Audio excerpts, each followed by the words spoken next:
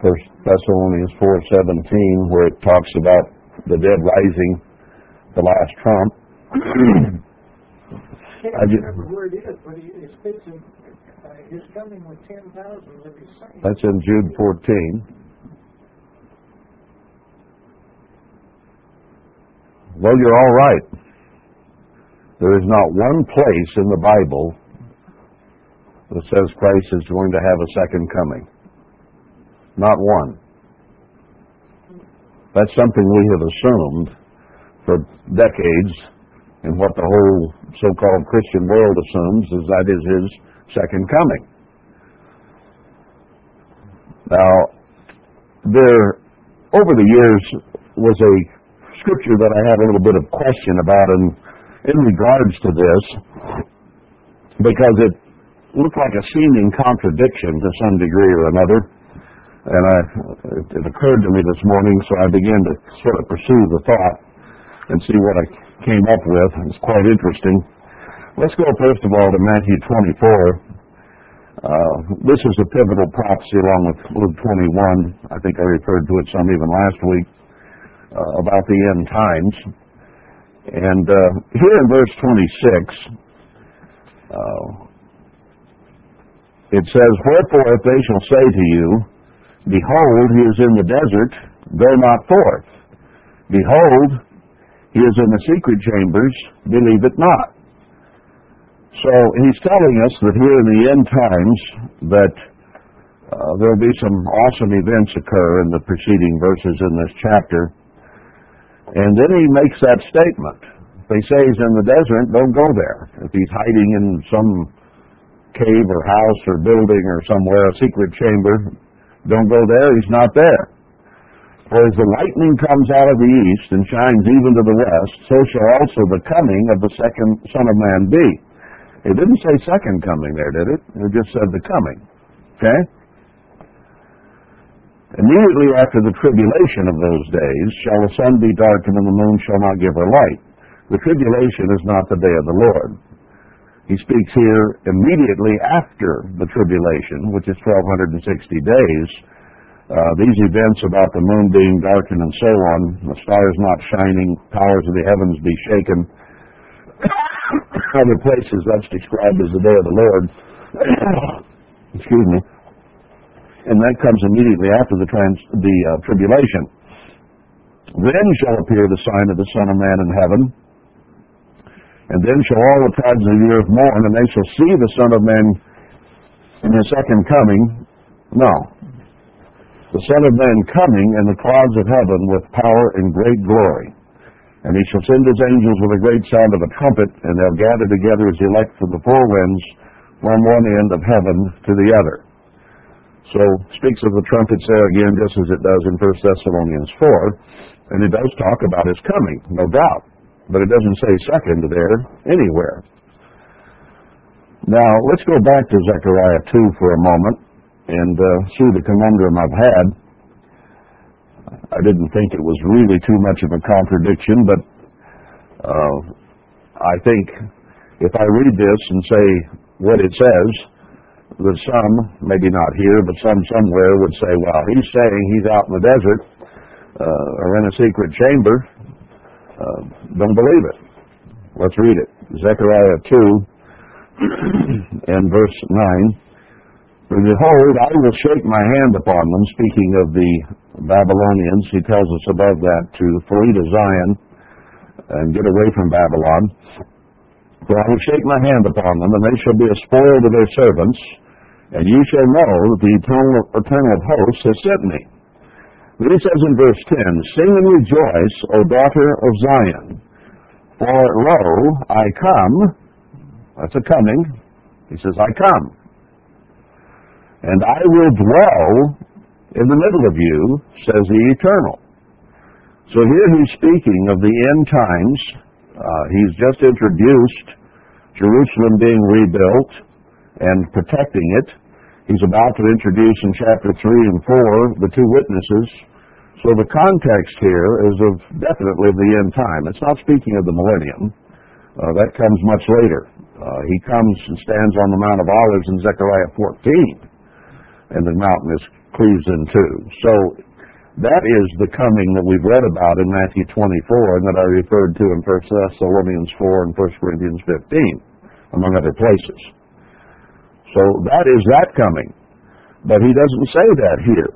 He says, I will come to you and I will dwell in the middle of you. Now, where does he tell us to come to ourselves? In Micah 4, we're all quite familiar. He says, leave the midst of Babylon and go out in the desert, in the wilderness, and dwell there. And there he will deliver us. He also tells us in Isaiah 41, he's going to plant 7 trees or churches in the wilderness. So he is drawing his people together. His remnant will come into a desert, wilderness, and mountain place, putting quite a few scriptures together. All mountain, desert, and wilderness. And then, once they are gathered there, he says he will come and dwell in the middle of them. Now, he says he's going to come to the desert. He's going to come to the wilderness and the mountains. And yet in Matthew 24, he says if they say he's out in the desert, don't go there, in a secret chamber, don't believe it. Now, is that a contradiction in Scripture? Is he saying I'm coming to the desert, but don't believe he's in the desert? Sounds kind of like it, doesn't it, just at first glance? It's a question I think we need to answer, because it is a question people would have of our theology if they put those two scriptures together and say, well, don't believe those people out of Zion because look what it says here in Matthew 24. So it's not just a pedantic question. I think it is a question that needs an answer, and we need to understand so that we have an answer for the hope that lies within us of him coming and dwelling among us.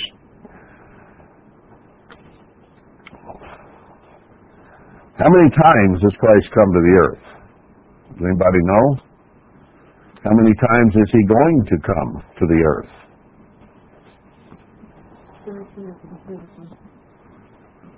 I'm speaking physically. Let's go back to, let's establish one thing first, which we're all familiar with. Ephesians 3, verse 9. Let's understand who we're talking about here. Ephesians 3, verse 9. Speaking of Christ here, and to make all men see what is the fellowship of the mystery, which from the beginning of the world has been hid in God, who created all things by, I'll use the word Emmanuel, Christ himself. So he says here that the Father created all things in Christ. So he's the one that did the creating. John 1. This one you probably have memorized. John 1, verse 1. Just quickly get to these. In the beginning was the Word, and the Word was with God, and the Word was God. The same was in the beginning with God. Now this is a book about Christ and his life, so that's who he's referring to. All things were made by him, and without him was not anything made that was made. In him was life, and the life was the light of men. And of course, Christ is the one that came as the light of men. So another attestation that Christ was the Creator. Colossians 1, here on verse 14. Speaking of Christ, in whom we have redemption through his blood, even the forgiveness of sins, who is the image of the invisible God, the firstborn of every creature. For by him were all things created that are in heaven and that are in earth, visible and invisible, whether they be thrones or dominions or principalities or powers. All things were created by him and for him. So not only the earth, the things that are on the earth, but even the powers and the authorities and the governments, he has allowed and installed. And he said Daniel 4, that he puts over the governments of men the basest of men. So we've quoted that many times. So he is the originator The Father used him, Hebrews 1, give you one more. Hebrews 1, verse 2. Says in the past he's spoken to the fathers by the prophets, as in these last days spoken to us by his Son, whom he has appointed heir of all things, by whom also he made the worlds. So, it's clearly established in Scripture that Christ is the one who did the creating. So, let's go back to the creation in Genesis, having established that, so we know exactly of whom we are speaking here. Genesis 1, let's see. In the beginning, God created the heaven and the earth. Now, we know Christ is the one who actually did it. Should say in a beginning, not the, because the earth was without form and void and darkness and so on. And he moved, and then he began to create the world as we are recreated as we know it today. So the question is, in 1, he did the creating. Well, was he here? Let's go to chapter 2, verse 7. And the eternal God, Christ, formed man of the dust of the ground, and breathed into his nostrils the breath of life, and man became a living soul. So he had to be here to take red dirt and make Adam. He had to have been on site when he breathed into his nostrils the breath of life. So this isn't a spiritual coming in the sense of sitting in heaven and his presence by his Spirit being there. He was actually in presence on the earth in order to accomplish what is accomplished in verse 7. Chapter 2, verse 15. And the eternal God took the man and put him into the Garden of Eden to dress it and to keep it. And he commanded him and talked to him about everything that was there and told him it wasn't good to be alone, but he'd make a helpmeet for him. Chapter 2, verse 21. In Christ, we could substitute Lord God, Christ here, because we've already established that he was the one doing this. And Christ caused a deep sleep to fall upon Adam, and he slept. And he took one of his ribs and closed up the flesh instead thereof. So he was obviously there to open him up, take a rib out, put it back together. There's a lot more here, but just a little more. They ate what they shouldn't, and then in verse 8 of chapter 3, and they heard the voice of Christ walking in the garden in the cool of the day. Now I say Christ, he was the one who became Christ. He was not yet the Christ and the Messiah at this point, but he had been preordained to be so before the foundations of the world. So in one sense you could say that since God speaks of those things that are not as if they already were, I think I'm not going astray here saying that this was Christ, the same being who became the Christ later on. Anyway, where was I here? Verse 8. They heard the voice of Christ walking in the garden in the cool of the day. And Adam and his wife hid themselves from the presence of Christ amongst the trees of the garden. And he called to them. And they had a conversation back and forth here. That's what I want to establish. Verse 21. Unto Adam also and his wife did the eternal God make coats of skin and clothe them. The skin must have come off of animals, because that's where skin comes from. So did he himself sacrifice those animals and treat the hides and then make clothing out of the leather? That's what it sounds like. So definitely he was here. He was doing physical acts on the earth, and he was talking back and forth with them in conversation. Chapter 4, and it wasn't just them. Chapter 4, verse 6. The Eternal said to Cain, why are you angry? Why is your countenance fallen?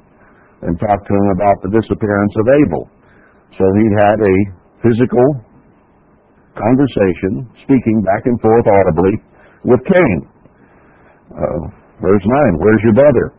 Chapter 6, verse 13, this continues. And God said to Noah, the end of all flesh is come before me, and so on. So he spoke to Noah. Chapter 11, verse 7.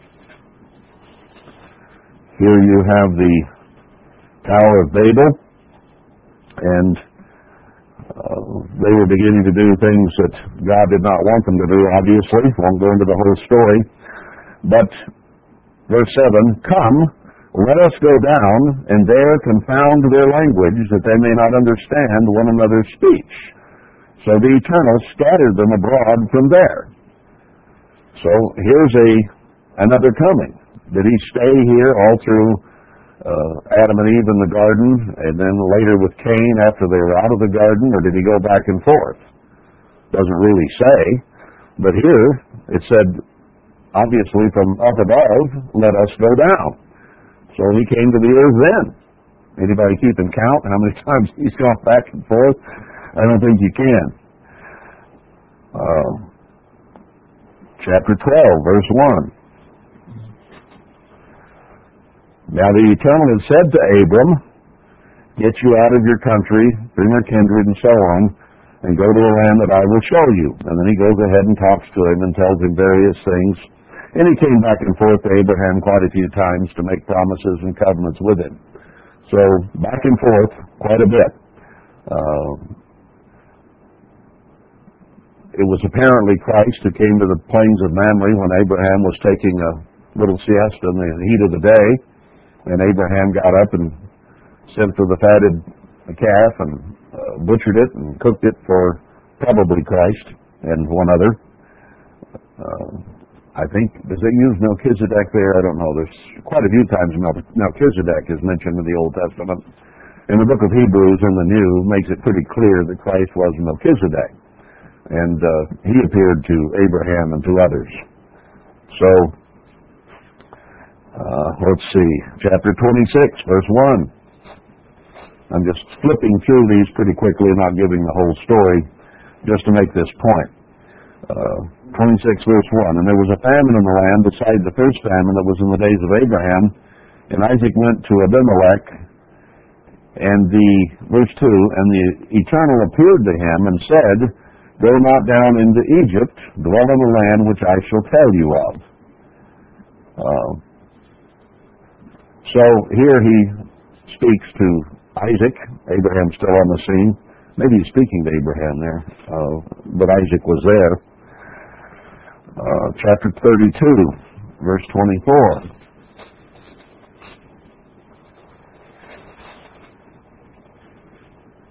And Jacob was left alone, and there wrestled a man with him until the breaking of the day.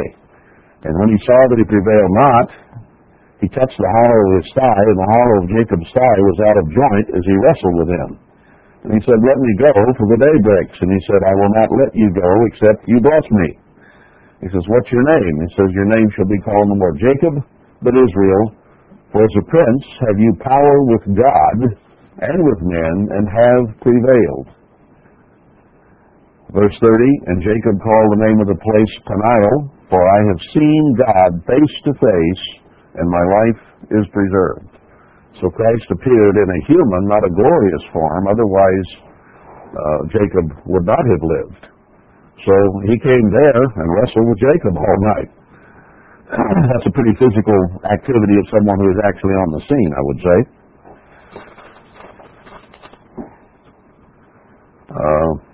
We could go to Jacob's dream and the ladder to heaven. It talks about that as well. He appeared to Joseph in dreams. And in fact, I won't get much into visions and dreams because it's all through the Old Testament and the New of God giving visions and dreams to various ones, and even says he will here again in the end there in Joel 2. Peter had the vision of the unclean animals coming down. So there are many, many. Let's go to Joshua for a couple of examples. After Moses was gone, God dealt with Joshua there to take the people into the promised land. Let me get back to Joshua 1, verse 1. Now after the death of Moses, the servant of the Eternal, it came to pass that the Eternal spoke to Joshua, the son of Nun, Moses ministers, saying, Moses, my servant, is dead. Now therefore arise, go over this Jordan, you and all this people. And gave him more instruction there. Verse 5, there shall not any man be able to stand before you all the days of your life. As I was with Moses, so I will be with you. I will not fail you nor forsake you. Tells him to be strong and of a good courage. Gives him guidance and direction here on how he is to do and to be. So he spoke to Joshua. Did he come back and forth from his throne with his Father in heaven? I expect so. I don't think he stayed down here, but he came at certain junctures that were important and gave instructions. 1 Samuel, chapter 9. Here, let's look at verse 7. Did I write that? Oh, I'm in I wrote chapter 9, verse 7. Maybe I think I wrote that down wrong. Well, we don't need it. 1 Samuel 30. And verse 8. And David inquired at the Eternal, saying, shall I pursue after this troop? Shall I overtake them? And he answered him, pursue, for you shall surely overtake them, and without fail recover all. So here we find that with David, Christ was speaking. They talked back and forth in a conversation. Must have been on the scene. 1 Kings 3, verse 9.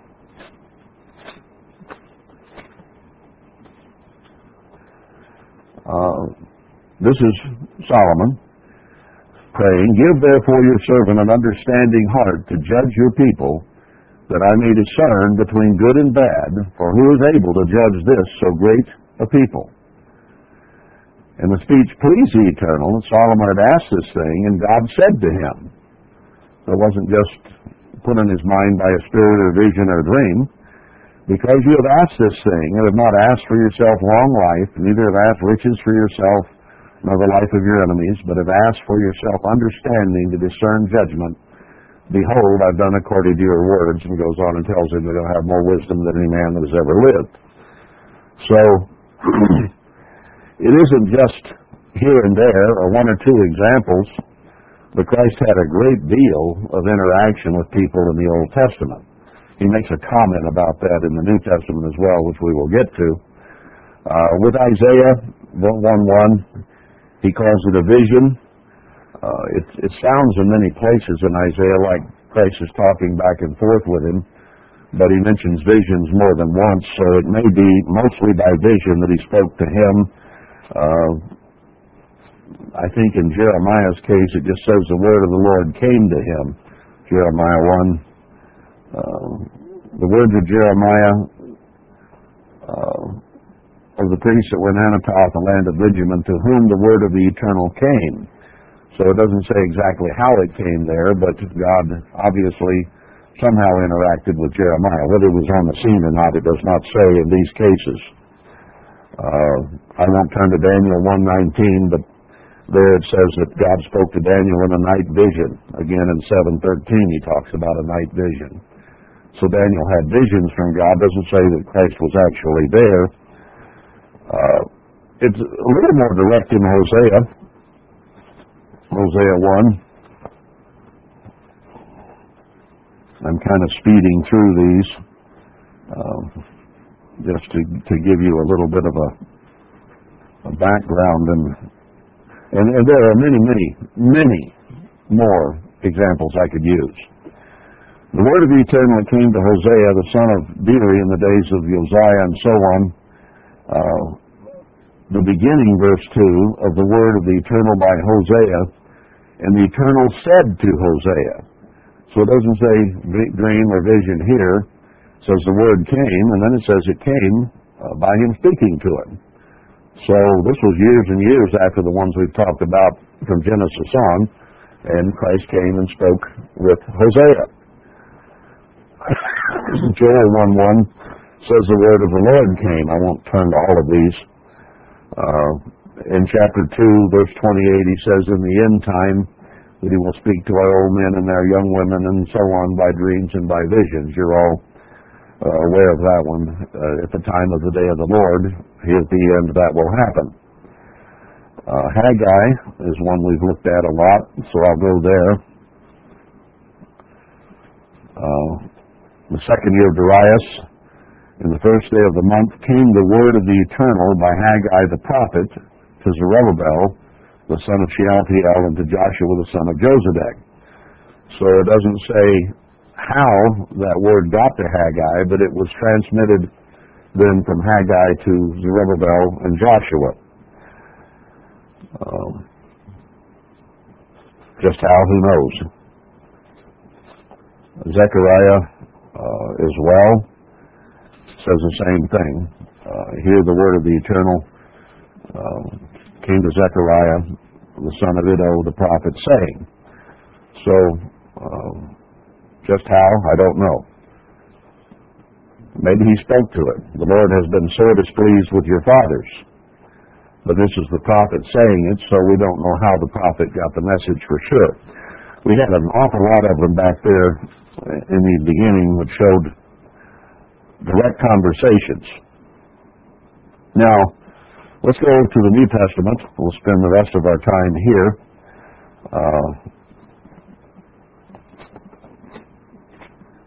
The Old Testament is simply replete with dozens and dozens of scriptures where there was interplay between Christ and people back and forth, and directly apparently.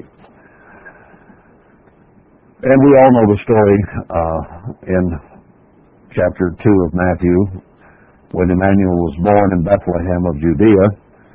So we have commonly referred to that as his first coming. And yet, after showing that he was the Creator and that he interacted with mankind, he must have come to the earth dozens and dozens, if not hundreds, and perhaps even thousands of times in the Old Testament. And the ones that we looked at were just a small smattering. If I were to go through the concordance, I could find probably dozens, if not hundreds, of things that say the same things as the ones we read. So, when he was born in Bethlehem of Judea, it was not his first coming. That's just a misnomer that we have used over the years. Well, that was his first coming, and then when he comes to raise the saints, that'll be his second coming. I think umpteenth might be the more proper word. Anyway, let's go on and see some more. Let's go to John 14. John 14. Now here's one that I think refers to the past and is projecting into the future. John 14, and let's see, I want to pick it up about verse, let's go to 29. Here Christ is talking to his disciples in his last time before he was crucified. And I have told you before it come to pass, that when it is to come to pass, you might believe. So he had been with them through the Passover and the foot washing, and then he went to the Mount of Olives and had this last sermon or talk with them before he was taken to be killed. And he makes a statement here of his future policy, verse 30. Hereafter I will not talk much with you, for the prince of this world comes and has nothing in me, but that the world may know that I love the Father, and as the Father gave me commandment, even so I do. Arise, let us go from here. So what he's saying is he had defeated Satan, but Satan was going to be given rulership of the world for a time. And we find other places where he is talked about as the present evil ruler of this world and how he deceives the whole world and so on, Revelation 12:9. There are several things that indicate that Satan is now in charge. And you don't have to look around very far in the world today to see that his activities are predominant on the earth. The works of the flesh and the works of Satan are everywhere. And the earth is about as violent and as nasty and as mean as it was in the days of before Noah's flood. or God's flood, in the days of Noah, I should say. Have you noticed that even just the last few months, it seems, there are people killing their own children, and the mayhem, and cops shooting people and people shooting cops, and it's in the paper every day of somebody doing a bizarre killing of some kind, and terrorism is ramping up. I don't think it's just better reporting. It just seems like people all over the world are getting edgier and touchier and meaner and nastier and less patience. I mean, we see it all around us. I even heard a quote recently from, I think somebody was talking to somebody that works in a store, and they remarked about how much nastier people have been getting lately. So I don't think it's just better reporting. I think as we get really to the end of this age, Satan knows his time is short and Christ is going to take over and rule the earth. So he is doing his level best to destroy all mankind. And the Bible even confirms that over 90% of Israel will be killed, slightly over 90%, and an even greater number of the rest of the populace of the world, so that only 100 million will survive by the time Christ comes to start making judgment during the millennium over the people that are left. So from 6.5 billion or whatever it is today, 100 million is all that will be left. That is way over 90% killed.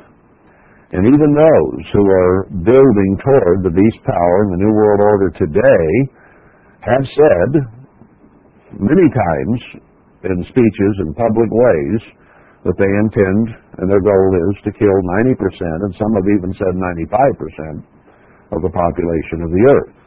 So that fits in precisely with what God says is going to happen. So is Satan behind the scenes motivating these men who are the human powers that be? Yes, he is. He has capacity to broadcast his thoughts, his wishes, his desires, and in some cases, these people he speaks to directly. Some of them even say they worship Satan, clearly and openly. So, what God says in Scripture is coming to pass before our very eyes, and it is not long now until Satan, in his last gasp effort, is going to unleash such horror on this earth. But when it's over, that is all that will be left. Now, Christ himself, through the 7 last plagues, is going to do some of it.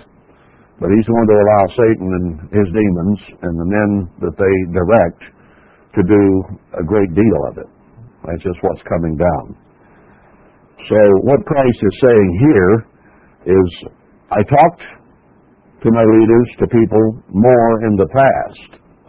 But now, since Satan is going to be the one in charge, Christ did defeat him, after his Christ fast. But he didn't take over. He says, my kingdom is not now of this world. If it was, my servants would fight. But it's not, so they won't. John 18:36.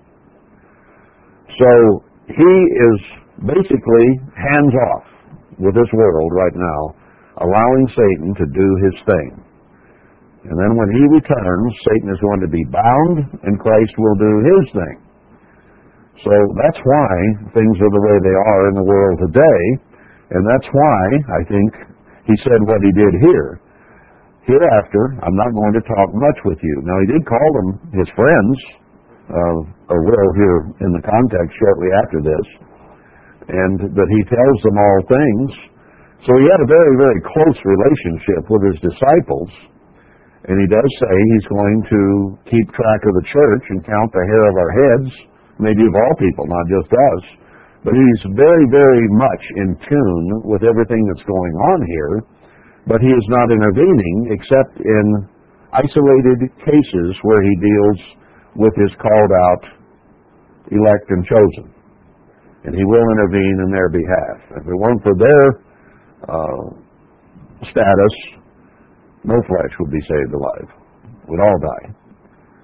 So because of those who are willing to obey, and they are few in number, God is going to save the earth. So he's not going to speak much. But does that mean that he didn't speak anymore at all? Now this was just before he died when he gave this talk Now let's go to John 20 and see some more story here. Now, for the moment then, let's dismiss the Old Testament as being past and a new situation in the New Testament. So when he came to the earth as a child, we might say in the New Testament that was his first coming. Well, when was his second coming? John 20. First day of the week comes Mary Magdalene early when it was yet dark, where she came and the tomb was open and he wasn't there. Verse 9, for as yet they knew not the scripture that he must rise again from the dead. Then the disciples went away again to their own home, for he wasn't there. But Mary stood without at the sepulchre weeping, and as she wept, she stooped down and looked into the sepulchre. And there she saw two angels in white sitting, the one at the head and the other at the feet, where the body of Emmanuel had lain. They said to her, Woman, why are you weeping? She said to them, Because they've taken away my Lord, and I don't know where they laid him. And when she had thus said, she turned her back and saw Emmanuel standing, and knew not who it was. So Christ said to her, Woman, why weep you? Whom seek you? She, supposing him to be the gardener, said to him, Sir, if you have borne him hence, tell me where you laid him, and I will take him away. And Emmanuel said to her, Mary. She turned around and said unto him, Rabboni, which is to say, Master. So Emmanuel said to her, Touch me not, for I am not yet ascended to my Father, but go to my brethren, and say to them, I ascend to my Father, and your Father, and to my God, and your God. So he had been resurrected, but he had not yet been ascended to the heavens to be approved of his Father, so he said, Don't touch me. Then the same day, verse 19, at evening, being the first day of the week, when the doors were shut, where the disciples were assembled for fear of the Jews, came Emmanuel and stood in the midst, came right through the wall apparently, said to them, Peace be to you. And then he showed them his hands and his side, and they were glad. Then said Emmanuel to them, Peace be to you, as my Father has sent me, even so I send you. And when he had said this, he breathed on them and said to them, Receive the Holy Spirit, and whosoever sins you remit, they are remitted to them, and whosoever sins you retain, they are retained. Just as a side note, that is an incredible amount of power he gave those disciples to be apostles. But whoever you forgive, I will forgive, and whoever you don't forgive, I won't. Now, did he put power in the ministry, or did he not? How did Paul, later on in 1 Corinthians, say, I'm turning this man over to Satan, the devil, for the destruction of the flesh? In other words, I am not forgiving this man's sin. He's still sinning, and I'm turning him over to Satan, the devil.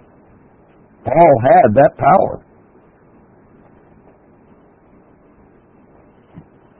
So is there government in the church? Let's not go there, because that opens a long series. I've been there before, and some people need to go back and read that, or listen to that series, I think.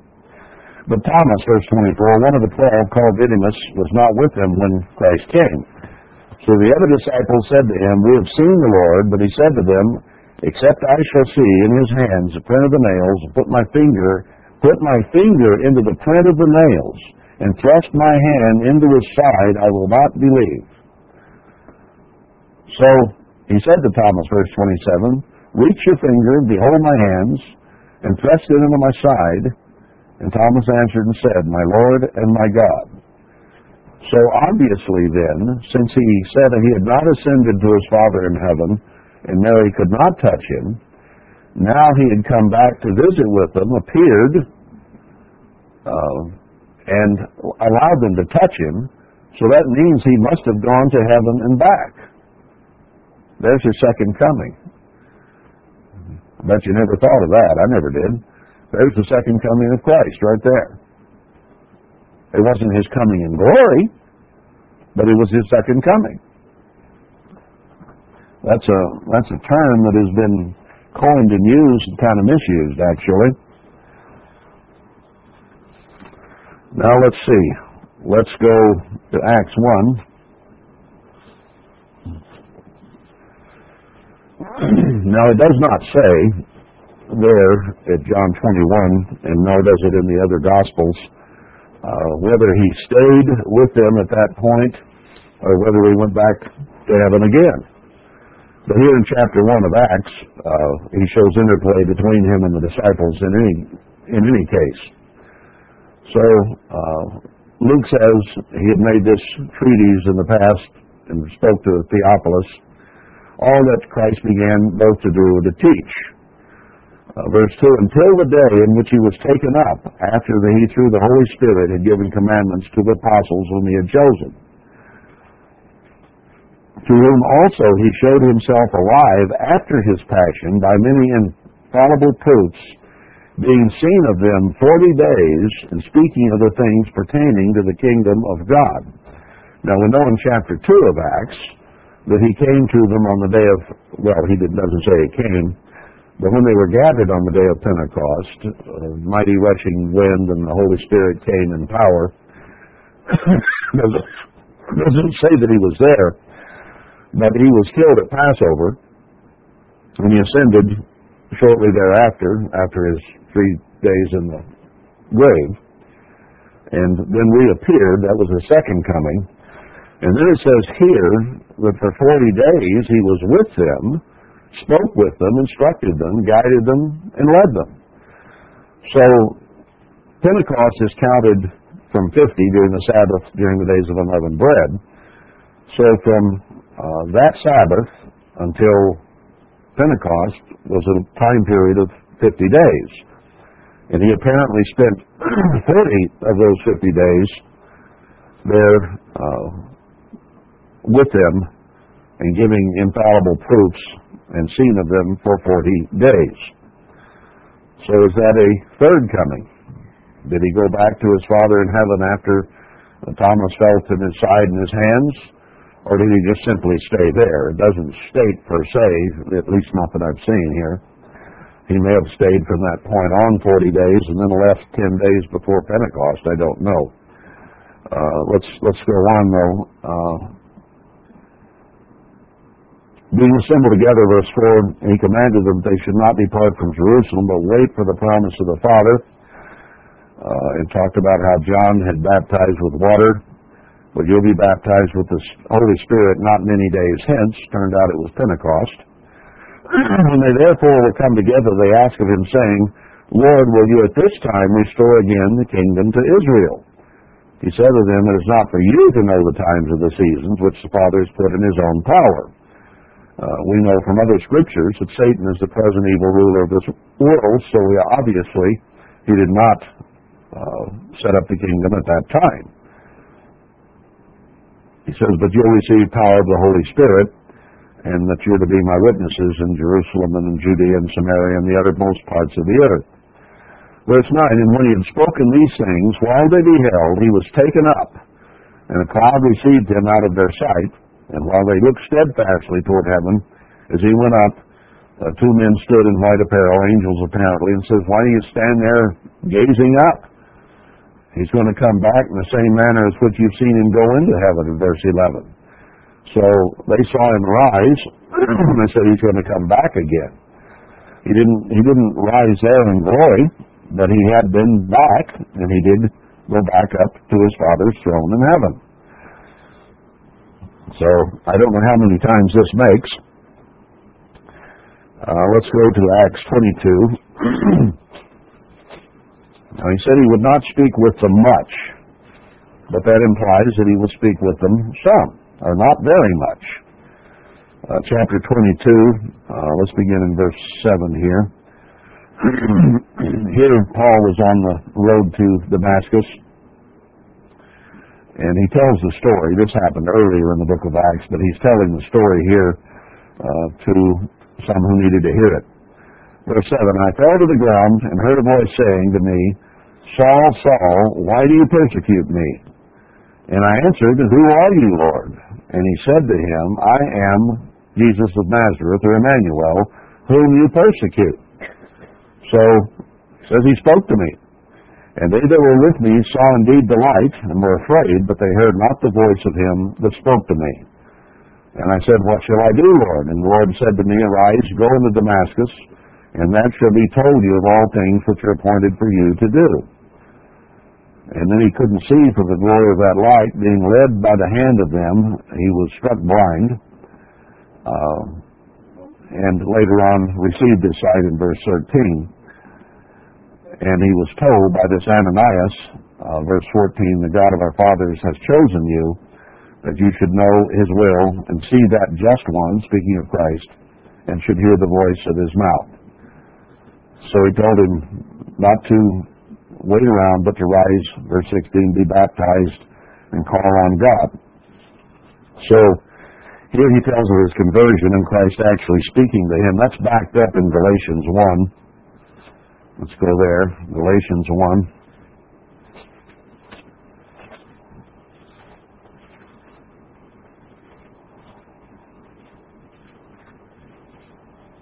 No, Galatians 6 is what I guess I'm after. Yeah, Galatians 6, I'm sorry.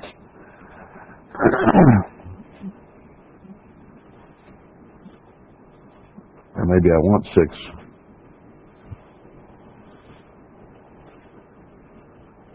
That's not what I want.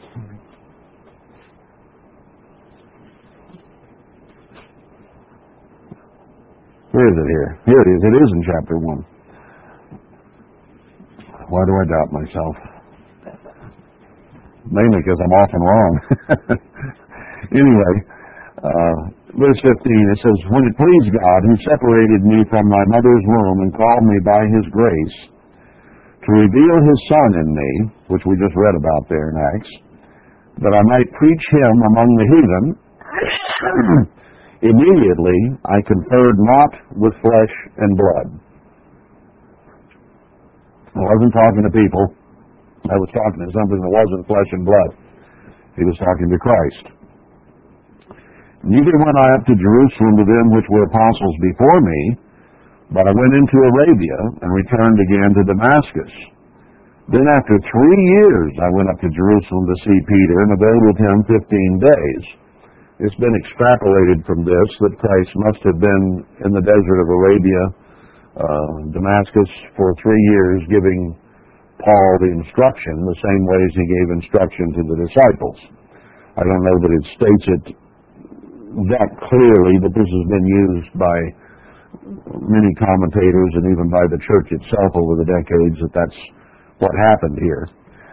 So whether or not it was a 3-year period or so does not matter to what I'm trying to say here. It is clear that he conferred with him, he talked with him. So that was one example of it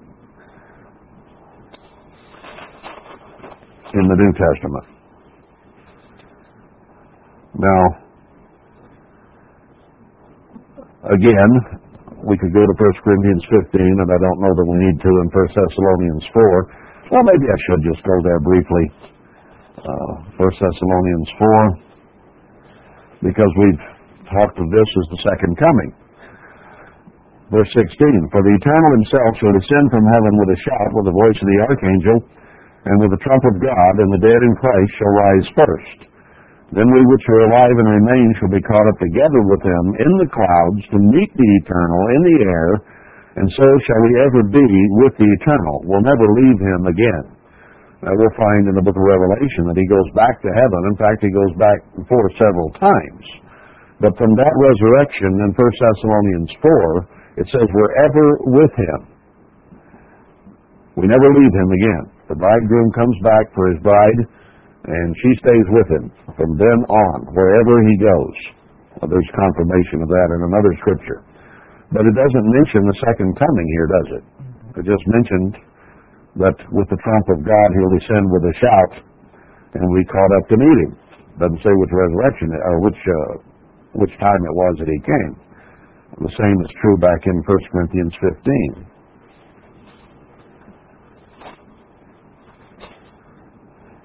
I always thought it said second resurrection, didn't you? Well, I don't know that I thought it said it because I couldn't remember it actually using that term when I thought about it. But we looked at it as that. 1 Corinthians 15. Let's see, where do I want here? Verse 52. In a moment, in the twinkling of an eye, at the last trump, for the trumpet shall sound, and the dead shall be raised up incorruptible, and we shall be changed. For the corruptible must put on incorruption, and this mortal must put on immortality. And when this will done, the saying is gone, the death is swallowed up in victory, and O death, where is your sting? Doesn't say second resurrection. It's referring to the same time that Christ returns and resurrects the 144,000, who are the first fruits, from Revelation 14, verse 7. That's all inclusive. There are only 144,000 first fruits. These are the. So, let's see Revelation 1 now. Revelation 1, and here I want verse 7.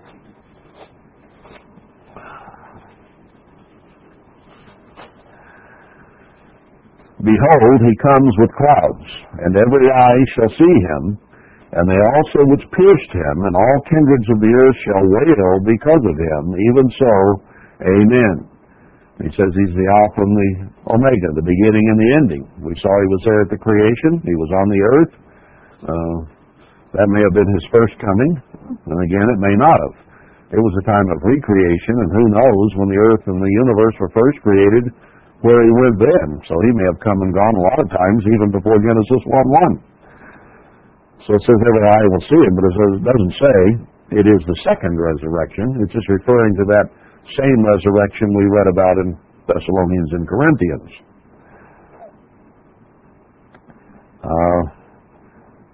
The same time referred to in Revelation 11, where the two witnesses are killed, and they lie for 3.5 days, verse 9 of Revelation 11, and their dead bodies, and they tormented those that dwell on the earth, and then they are resurrected, verse 11, after 3.5 days, verse 12, and they heard a great voice from heaven saying, come up here, and they ascended up to heaven in a cloud, and their enemies beheld them. So there was an earthquake, and verse 15, the seventh angel sounded, and there were great voices in heaven saying, the kingdoms of this world have become the kingdoms of our Lord and of his Christ, and he shall reign forever and ever. Verse 18, same context, the nations were angry, and your wrath is come, the time of the dead, that they should be judged, and that they should give reward unto the prophets, servants to prophets, to the saints, and them that fear your name, small and great, and should destroy them which destroy or pollute the earth. So, there is a coming of Christ, not the second, but another coming of Christ, this time in glory. Every eye will see, and the dead are raised, the first resurrection. So that is a coming of Christ. Then Revelation 19, I think I want next.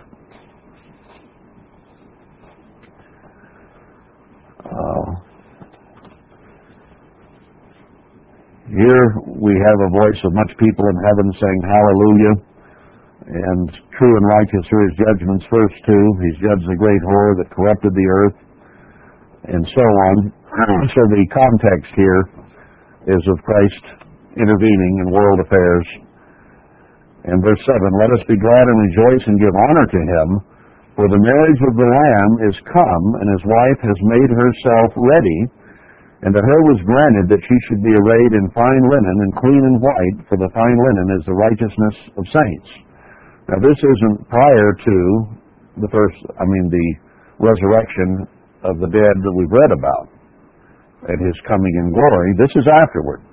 They didn't marry Christ, and they weren't glorified in order to be married, because like kind marries like kind. While we're still human, we can't marry Christ. We can be engaged to him, but not married, because he can't marry us until we're changed. Verse 9, and he said to me, write, blessed are they which are called to the marriage supper of the Lamb. And he said to me, these are the true sayings of God.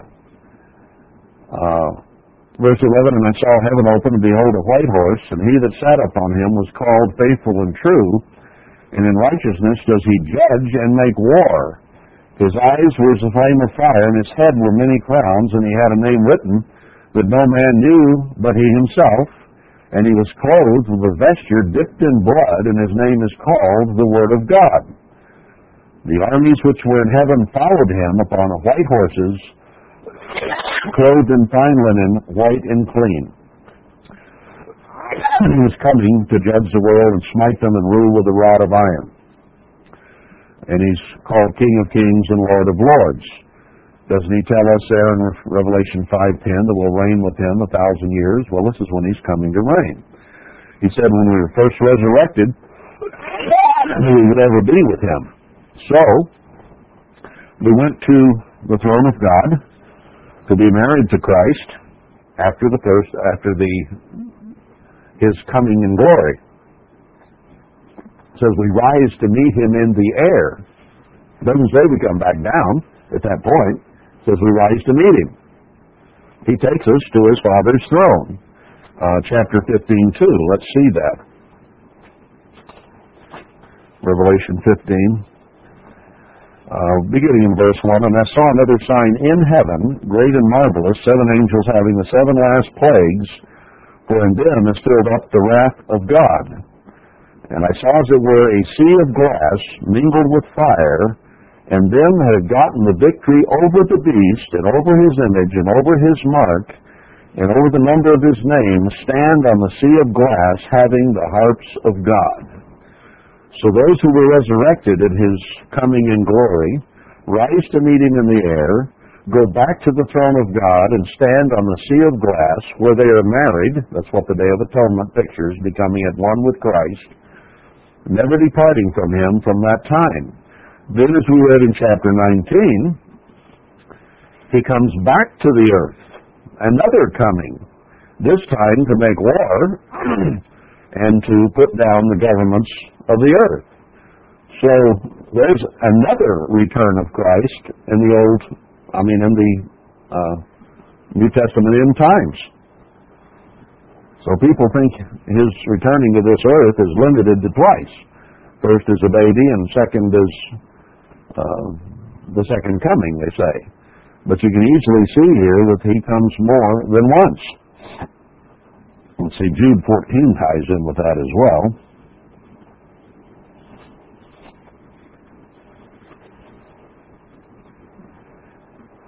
And Enoch also, the 7th from Adam, prophesied of these, saying, Behold, the Lord comes with 10,000s of his saints to execute judgment on all, and to convict all them that are ungodly among them of all their ungodly deeds. Now, isn't he coming to judge and to rule the world when he comes with his vesture dipped in blood and a sword to put down the kingdoms and to begin to judge?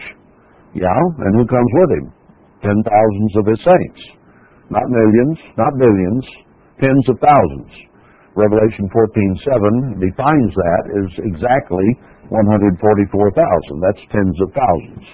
144,000. 10 times 140 plus. So, we'll always be with him, and we'll come and go as he comes and goes. Now let's see another instance. Revelation 20 might be one. He comes and puts down the nations. In verse 20, chapter 20 then, I saw an angel come down from heaven, having the key of the bottomless pit and a great chain in his hand. And he laid hold on the dragon, that old serpent, which is the devil and Satan, and bound him 1,000 years, and cast him into the bottomless pit, and so on. Now, was that an angel, or was that Christ coming down from heaven again? Notice in Daniel 10, I won't go back and read for sake of time, but you know the story there, where Daniel fasted 21 days waiting for an answer from God. And God had said it by an angel who was stopped by the prince of Persia, who was Satan himself there. And he couldn't get through for 21 days. And finally, Michael came to help him, the cherub Michael. There were 3 cherubs that covered. Michael, Gabriel, and Lucifer. Or not Lucifer, Hillel was his name actually, because Christ apparently was Lucifer, the light bringer. Satan has never been a light bringer. Needless to say, there were only 3 cherubs that covered. And Daniel, or the one that came, could not get past Satan. Now, if it was Gabriel, they were of equal power, and it was a Mexican standoff, to use the term. So he couldn't get through. So when Michael came, then it was 2-on-1, and he could get through. It doesn't say there in the context it was Gabriel, but I suspected it was, and it took 2 archangels to overcome one. In any case, one archangel does not have power to withstand Satan. Now, in Leviticus, in the story of atonement, it showed that there was a fit man, a man fit or qualified to send the live goat into the desert, into the wilderness by himself.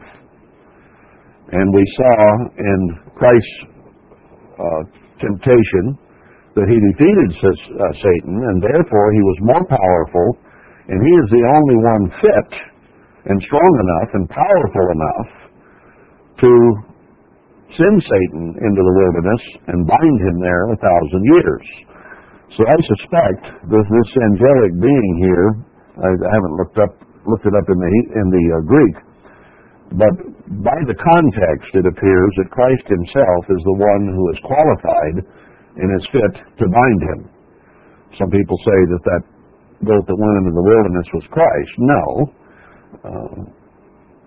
He was sent into the wilderness by himself alone. There's no indication Christ is never sent anywhere by himself alone. He's always with his Father at the throne of God, or once we are resurrected, we will ever be with him. So he is never sent into the wilderness alone. That is Satan, who is sent alone. So here, this being, probably Christ, I won't say for sure, but I think it is, came down from heaven. So there is another time, if it is Christ indeed, that he came down from heaven here in the book of Revelation. That's 3 we've talked about here already, at least. Now let's go to chapter 21.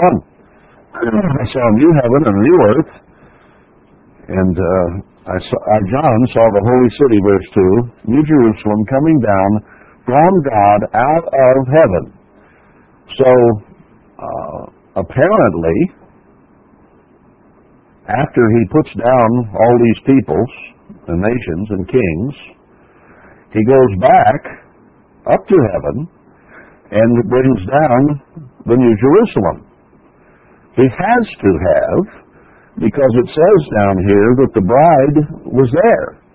And we already know from, Thessalonians, that we'll ever be with him. So if we're with him, and he's coming down from heaven, we must have gone back up there again. Okay? No other answer. I heard a great voice out of heaven, verse 3, saying, Behold, the tabernacle of God is with men, and he will dwell with them, and they shall be his people, and God himself shall be with them and be their God.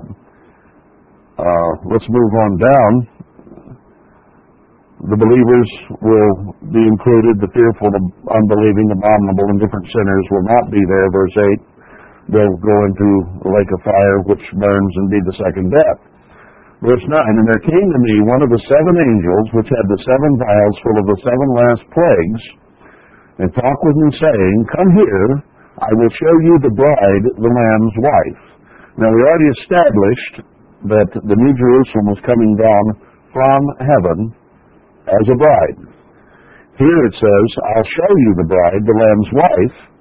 Verse 10, And he carried me away in the Spirit to a great and high mountain, and showed me that great city, the holy Jerusalem, descending out of heaven from God, having the glory of God. And her light, that's the bride, was like unto a stone.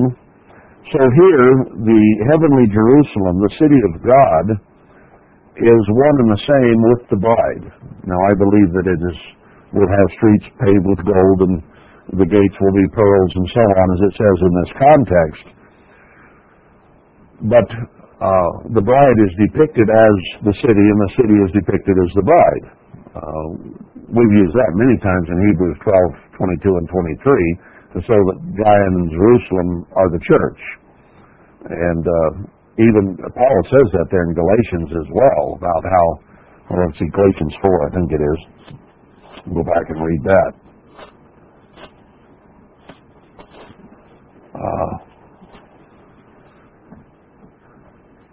He's talking about us being, Christ being formed in us in verse 19 of Galatians 4, and how we'll travail in birth.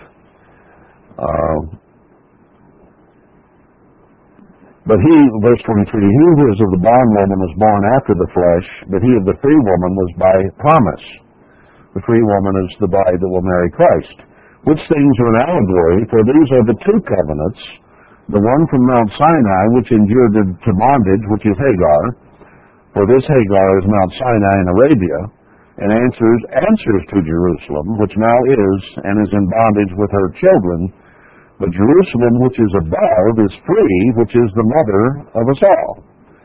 So Jerusalem is depicted as our mother. We are depicted as Jerusalem, the spiritual church. And here in Revelation 21, the church is the first fruits, 144,000, and it is the bride of Christ coming down with him for a final time. It even has, let's see, where is it, 12 foundations of the 12 apostles, and verse 17, he measured the wall 144 cubits. That's strikingly close to 144,000. So the structure of the city uses the same numbers as the first fruits. Anyway, verse 22, and I saw no temple therein, for the Lord God Almighty and the Lamb are the temple of it. So, as the heavenly Jerusalem, that is the bride of Christ, comes down with him, the Father comes as well. So the Father and the Son are the temple. The city had no need of the sun, neither the moon, for the glory of God did lighten it, and the Lamb is the light thereof. So the two of them are there. And people walk in the light of it. So here's another return of Christ. That's at least four we've examined now in the New Testament end times, where he goes back and forth from heaven. So he came several times before the book of Revelation, and he is coming back several times in the near future. So to say he came once and then he's coming again is a misnomer, and it's not considering all the scriptures about Christ. Now, how does that relate to where I started? Zechariah 2, 6 through 13. Did I go back and read that? I think I just referred to it. Let's quickly examine that. Here he talks about Jerusalem being measured and how he will yet choose it, and it will be built as towns without walls. Now, this has to be a physical manifestation.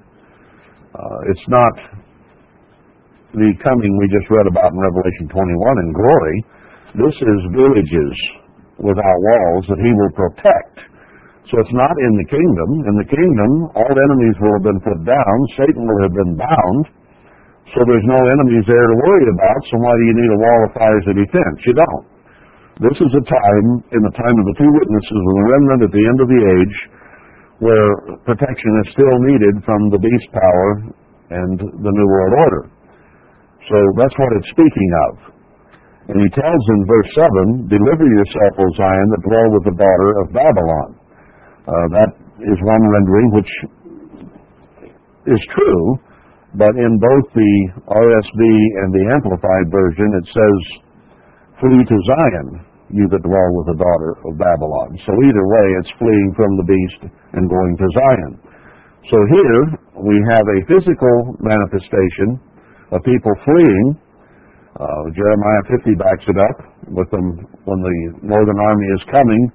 It says they'll ask the way to Zion. How do we get to Zion? Because they're afraid of the beast and the Assyrian that is coming. So, verse 8, for thus says the eternal host, after the glory has he sent me to the nations which spoiled you, for he that touches you touches the apple of his eye. I will shake my hand upon them, and they shall be a spoil to their servants. I guess I did read it. So sing and rejoice, O daughter of Zion, for lo, I come and I will dwell in the midst of you. So this is a time when there's still danger. They have just fled from the beast power. And then they have to build the temple, then they have to build Jerusalem, then the tribulation starts. So Christ's return in glory to raise the saints is still way off when he is protecting them here and dwells among them. Verse 12, and the Lord shall inherit Judah his portion in the Holy Land, 10%, and he shall choose Jerusalem again. It's been desolate for many generations. It'll be chosen again.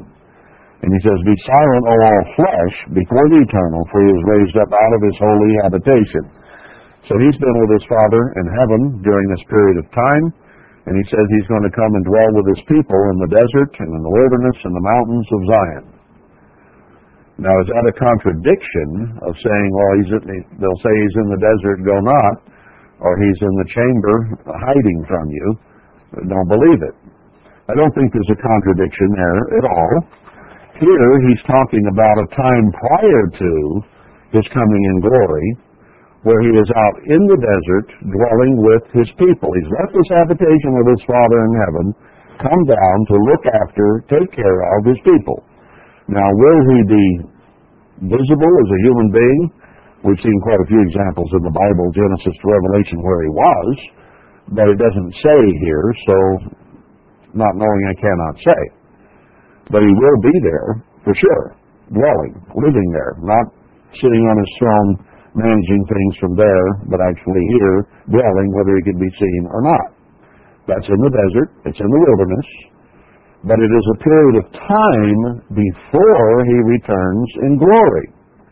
Now, if you go to Matthew 24, that's talking about the time when he does come in glory. The context there is of that return. So when the timing is right for that return, he's not going to be in the desert. He's not going to be in a secret hiding place on earth. He's going to be coming from his Father's throne in heaven.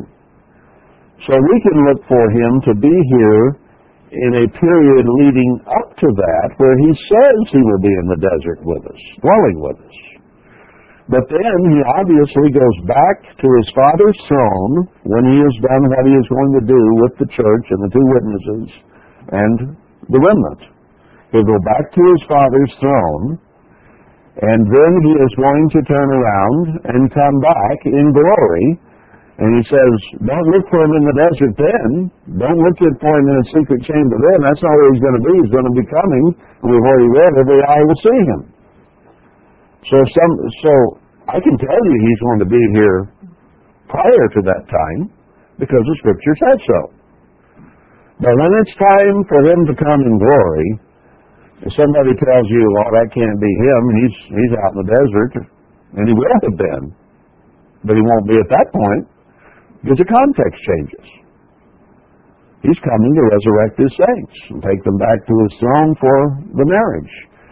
Then he's going to come back and fight. Then they're all going to go back to the throne and come down as the heavenly Jerusalem.